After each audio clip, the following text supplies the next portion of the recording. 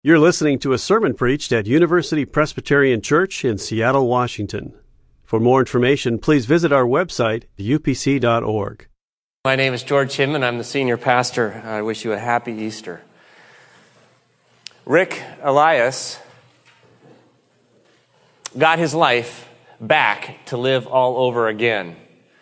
The CEO of a marketing firm thought it was an ordinary day, an ordinary business trip, when all of a sudden there was a huge explosion. The cabin of the plane filled with smoke, and the engine started to sound like a jackhammer and then went silent.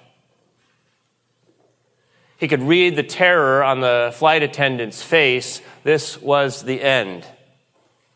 He heard those three words that you never want to hear the airplane pilot say: brace for impact. And the plane started to turn, and with it, his life. It all changes in an instant. It's not that he was afraid to die. It's that he was sad. So sad. As he thought about the flight path that this plane was on as it was hurtling towards Earth, towards the Hudson River, he began to think about the flight path that his life was on. A relatively young man, he began to think about the priorities and the people and the experiences. And he didn't like what he saw. And so he was sad. Well, as it turned out, Rick Elias got his life back that day. He didn't, in fact, die because he was on flight 1549 U.S. Airways, which was captained by Sully Sullenberger, who unaccountably landed the plane on the Hudson River, just barely cleared the George Washington Bridge and put the plane down and saved everybody's life. In a TED Talk that Rick Elias gives about this experience and its effect on his life, he says this: I was given the gift of two miracles that day. The first was I survived.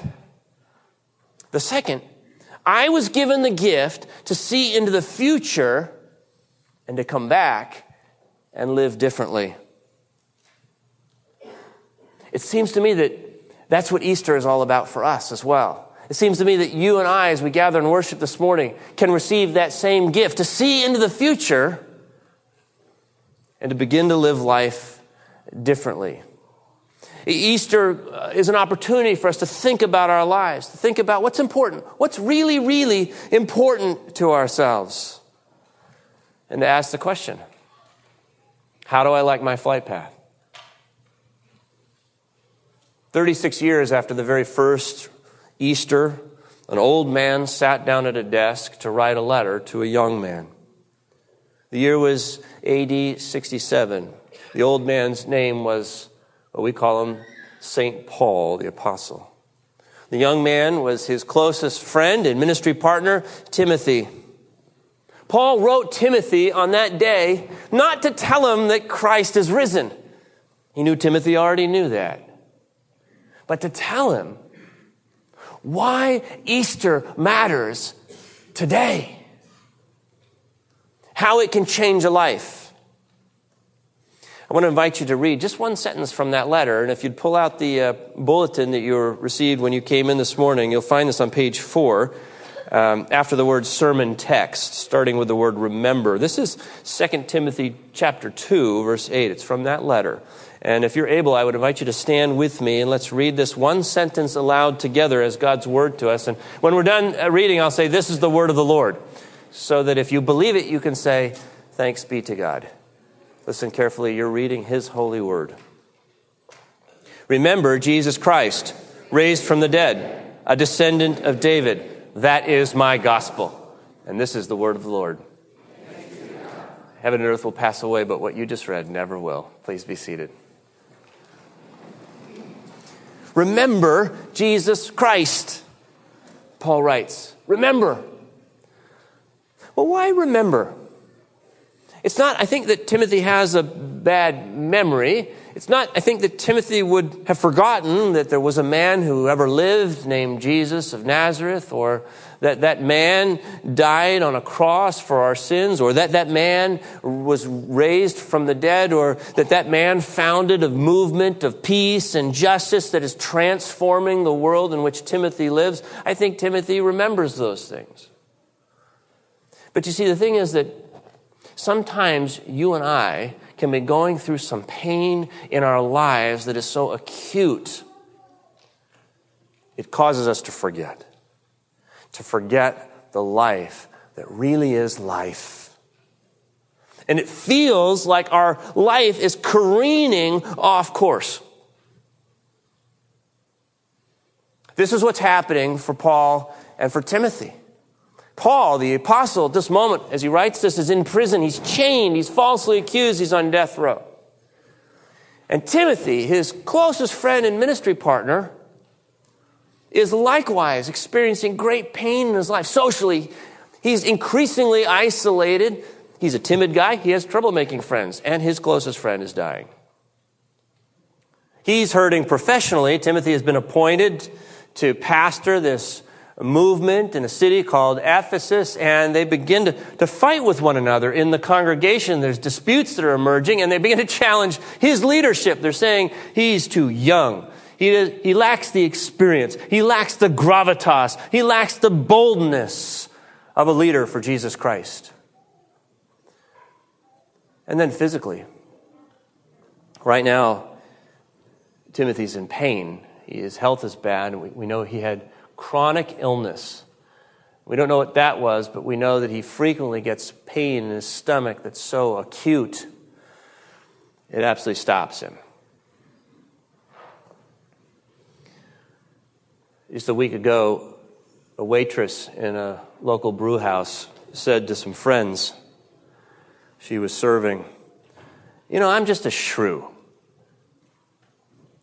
And they said, oh, that's impossible. And she kind of meant it as a joke at first, but, she retrenched and she said, no, that's who I am. I am a shrew, because that's how I've learned to manage the garbage in my life. I just treat people like a shrew. I just sort of shut them out. And if that doesn't work, I just pull the covers up over my head and go to sleep. And she let on that her husband of 15 years was filing for divorce. And she has 4 children. And she didn't know what she was going to do with her life.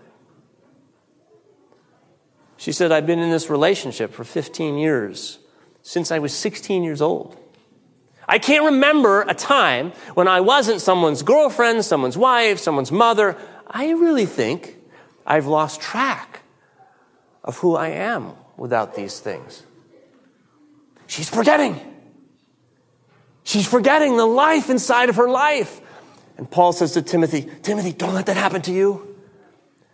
Let's not let that happen to us. Remember Jesus Christ. But let me ask you, what is it about Jesus Christ that we're to remember if we're to have this kind of hope? Well, there were 2 things, and you read them both, didn't you? The first thing is this: remember Jesus Christ raised from the dead. Raised from the dead. I want to suggest to you what that means is that Jesus Christ is the one who brings life out of death.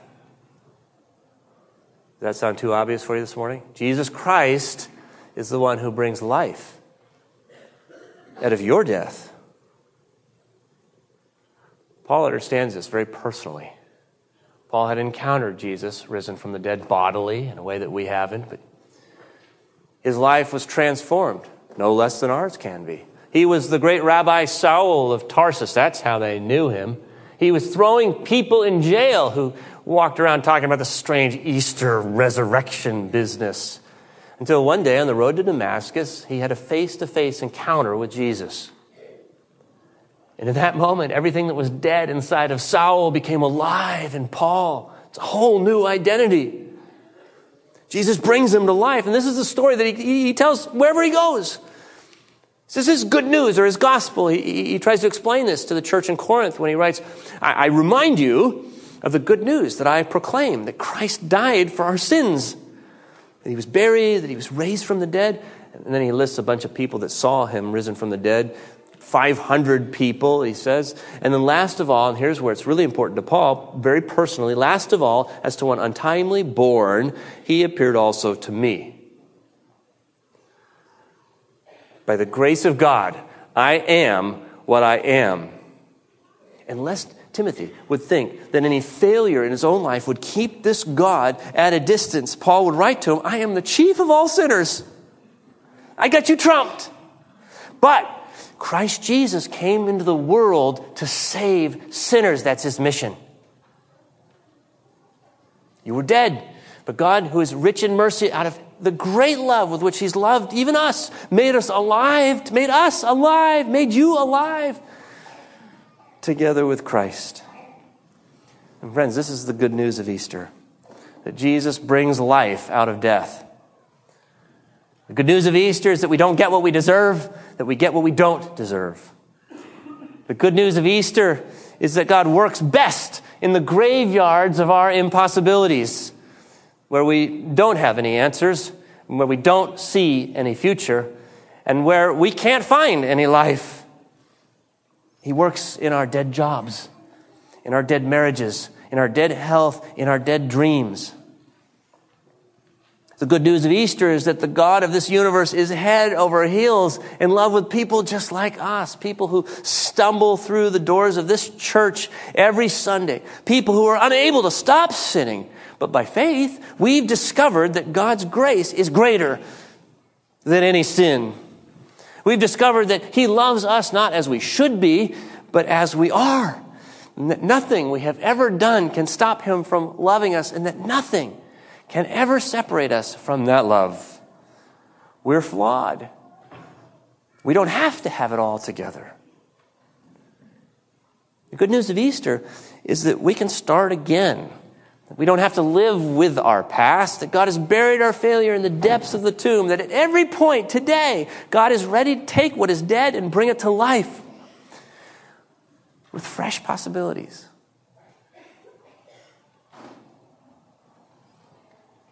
Sometimes I get perspective by reading tombstones. I've collected some of these.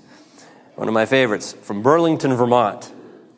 She lived with her husband 50 years and died in the confident hope of a better life. Sorry, guys.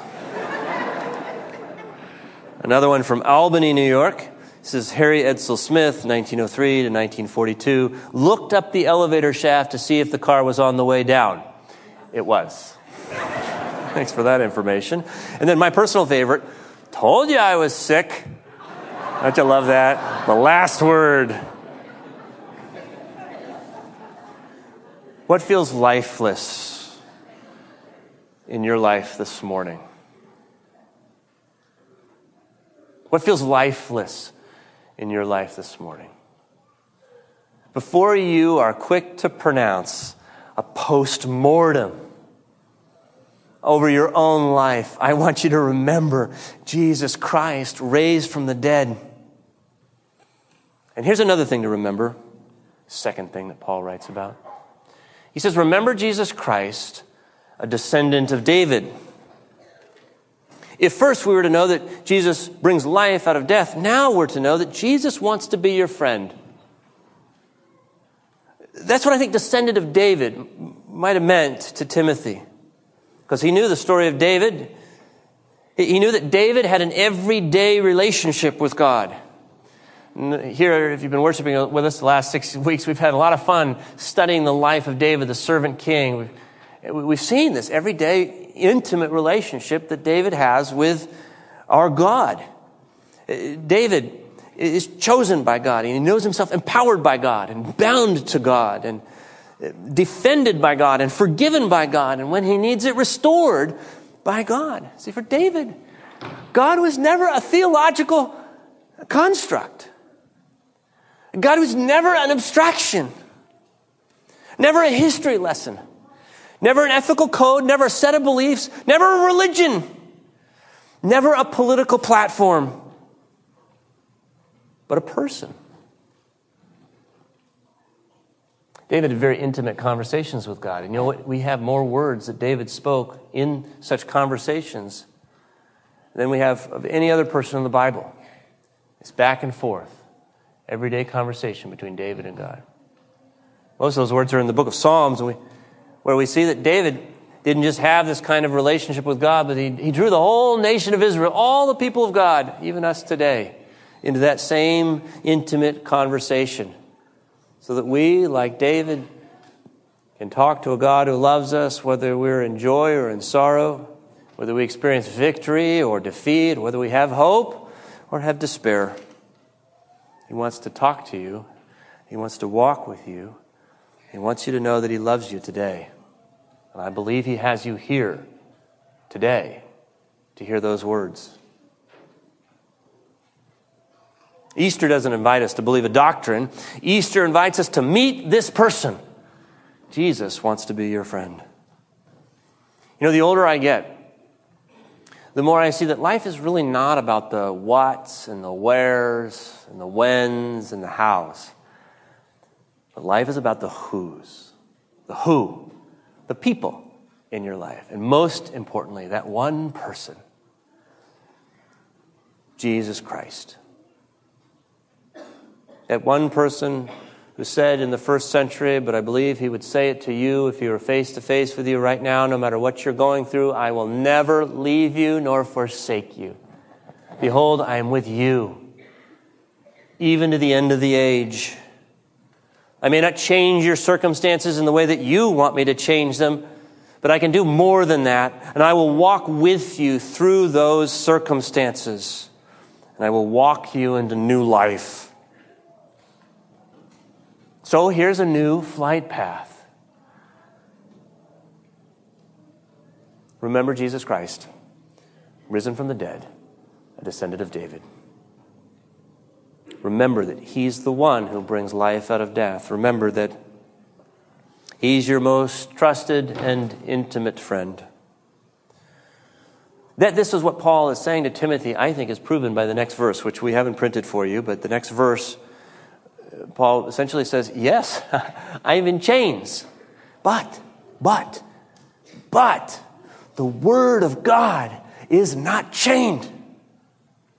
And when the living Word, Jesus Christ, steps into your life, Timothy, there's a freedom that death itself cannot take away. This is for the student who's failing in school. This is for the woman who at midlife has lost her job. This is for the man who suddenly learns that his body is riddled with cancer. This is for the teen who's discovered she's pregnant. This is for the couple whose marriage is on the rocks. This is for the senior who's wrestling all alone with depression. This is for the parents who don't know what to do with a child who's abusing drugs. Jesus says, for you, I'm the resurrection and the life. And I'm right here in front of you. And by faith, you got to see me. You got to receive this gift. There's a story in the news several years ago about a judge in Eastern Europe who had a tragedy. He got electrocuted. He was standing in the bathtub and he reached up for the light switch and died instantly. His wife found him on the floor. And apparently in this Eastern European town, what they would do is they would take you, when you died, put you in a crypt underneath the graveyard for 24 hours and then come back. Well, in the night, this judge revived. And he called out, realizing where he was. And the guard was so terrified, he just took off. He ran away. And he came back, but not without a friend. And they were convinced that this guy had come back from the dead. And they gave him his clothes and they took him upstairs. And they said, you want to make a phone call? And he said, yeah, he wanted to reassure his wife. Could hardly get anything out. He said, darling, it's me. And she dropped to the floor and passed out. Almost as though she were dead. He went to his neighbors, all of them convinced that they were seeing a ghost. No one would believe him until he finally called a friend in a distant city who hadn't heard that he died, who could then intercede with him for his family and his neighbors. Because we all know dead people don't come back to life. Well, Easter's the day. Easter's the day. You get to take that weary old dogma and put it to rest in your life. Got a letter this week from a young man named Alex, 22 years old. Alex has struggled. There's been a cloud of darkness over him and in him for 21 years. Partying too hard, abusing substances, angry. Until diagnosed with type 1 diabetes and suffering several near-death experiences and hospitalizations, out of desperation, he finally allows his parents to pray with him to this Jesus. And unaccountably, he comes to faith in Jesus. Now, it doesn't take away the diabetes, hasn't yet, but he's got new life in his life. He gave me permission to share some of his words with you, and I want to read a paragraph. Alex writes this: "My life has taken some massive twists and turns in the past year, lots of them painful, but all contributing to my character in ways that are very important to me. I have absolutely no doubt that it has been the most important year of my life so far. I've come to find that I was wrong my whole life about Jesus. I didn't find him this year. He found me. I know now that he gives me the peace I always search for.